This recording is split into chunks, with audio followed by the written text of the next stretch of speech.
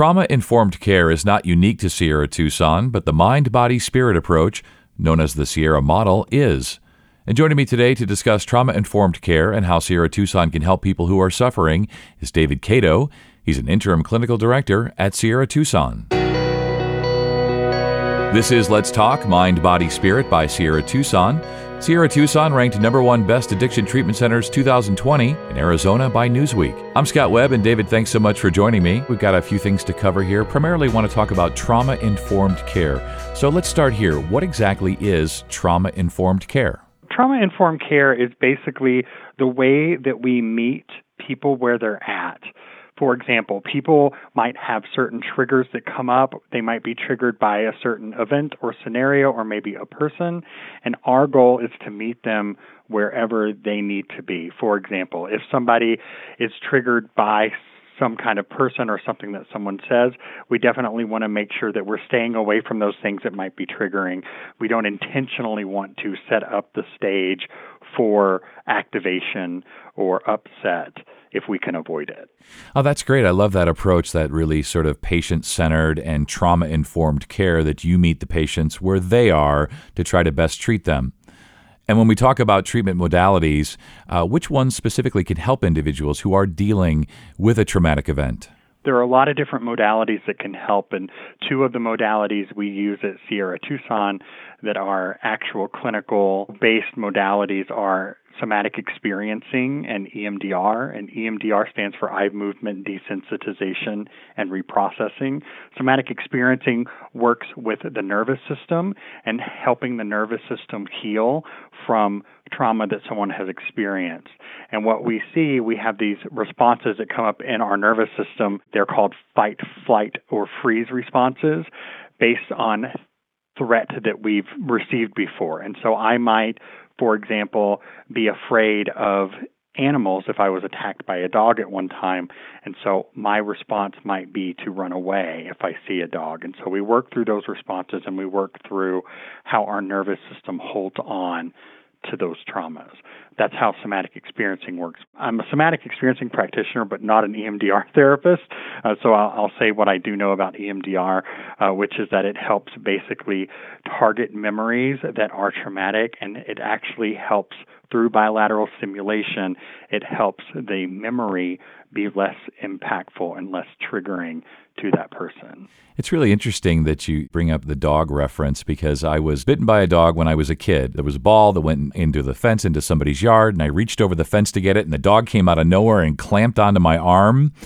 And I still have that feeling. I love dogs and I love petting dogs, but right before I reach for a dog or pet a dog, I do sort of relive that moment almost every time, of that feeling of the trauma of that dog coming out of nowhere and clamping onto my arm. You know, I know that Sierra Tucson started the Sierra Model, which is treating mind, body, and spirit.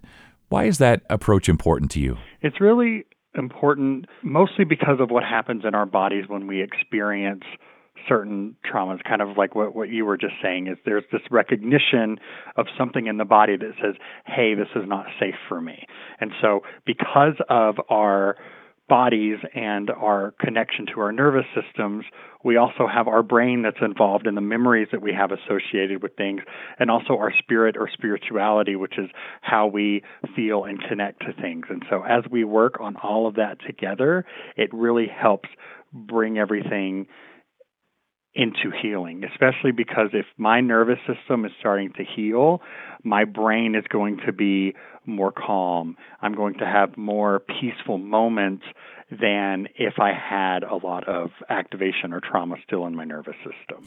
And that's great. And really is one of the things that separates Sierra Tucson from other treatment facilities or other modalities, is really treating the entire person, both the mind, the body, the spirit, not just one part of that, but how all of those things for all of us really work together and need to be treated as kind of a whole. It's really a great approach.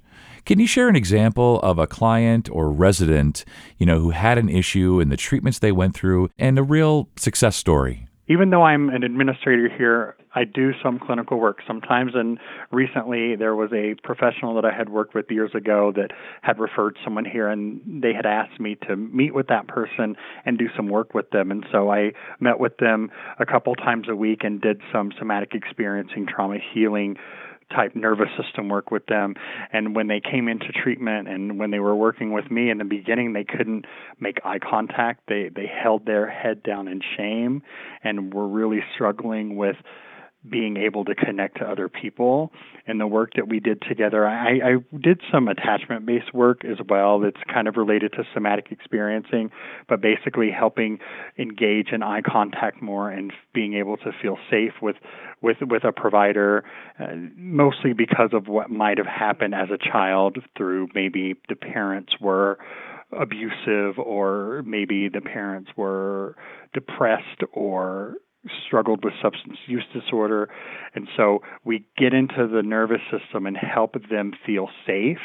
And by the time that person left treatment, they were able to make eye contact. They were able to keep their head up and actually connect and be resourceful. And that person had actually reached out to me after they left treatment and thanked me for the work that we had done together as things were still going well for them. And so it's things like that I see the real success stories that really still tell me that we do great work here. Definitely, and I'm sure that's really gratifying for you, as you say, you become an administrator, but to still do some clinical work and to know that you're really reaching and helping people, that's really great, right? Absolutely. That's awesome. So why or when would someone consider residential versus outpatient services for treatment? I'm really glad you asked that question, just because when people are looking into what they want to do for treatment, and there's all the different levels of care from inpatient to residential to outpatient.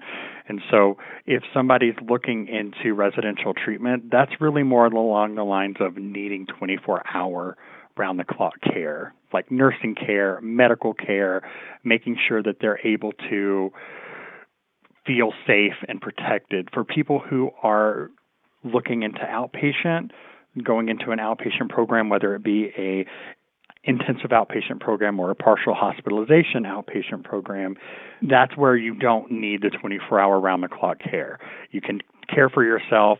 You can get through your day without a lot of maladaptive coping from like substance use or eating disorder behaviors or that kind of thing. For people who are in residential treatment, they're the ones who are struggling with cravings for substances, or maybe they're struggling with eating disorder behaviors like binging and purging, and they really need that support. Also, what's big in residential treatment, at least here for us, is we get people here who have suicidal ideation and might have self-harm. And so people who are actively suicidal or having a lot of suicidal ideation or are self-harming, they are not usually very appropriate for an outpatient level of care, and they'll often get referred to inpatient or residential level of care. Yeah, and good to know that there are options for everybody wherever they're at, whatever their needs are, whether they need that supervision and that, sort of constant round-the-clock care, or whether they can do some more of these things themselves. Good to know that there are options for sure.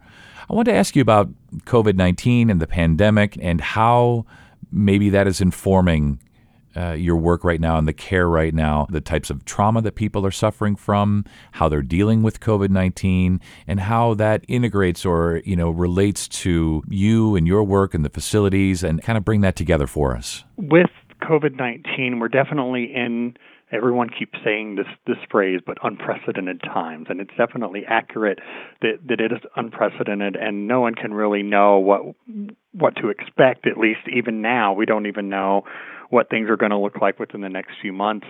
And a lot of people who come in here, their lives have been very negatively impacted by COVID-19 due to maybe they're having to isolate. They say, social distance and quarantine, and that can lead to isolation. And so these people are not really out and getting social engagement like they were before. Some people are losing their employment as a result of COVID-19. Some people, because they're home more often, they're using more alcohol, and there's a lot of different things where people's symptoms get exacerbated when not only there's something like a pandemic going on, but also that the whole social setting has changed for them. And so a lot of people that do come in are struggling actively with how COVID-19 has been. Yeah, and I think you're so right. I think the isolation has been so difficult for so many. You know, that they call it social distancing, but the reality is it's physical distancing. And that's something that we all need. We need that physical contact, that physical interaction. And COVID-19 has been so difficult for so many on so many levels, for sure. David, as we wrap up here today, what would you like to say to people who are struggling with trauma, whether it's COVID-19 related or not? What would be your best advice for them right now, as you say, during these unprecedented times? First thing I want to say is you are not alone. This is something that you don't have to go through by yourself. Whether you decide that you want to go to treatment, or even if you're just on the cusp of asking for a therapist or reaching out to a friend or a family member for some support, you're not alone.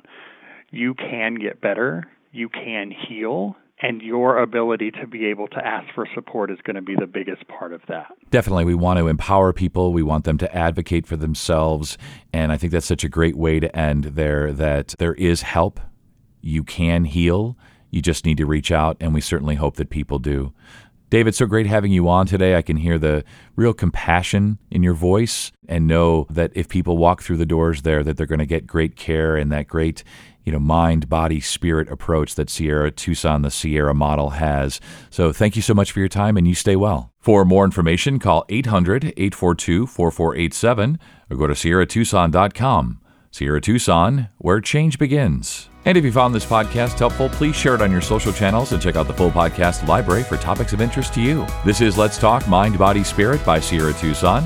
I'm Scott Webb. Thanks for listening.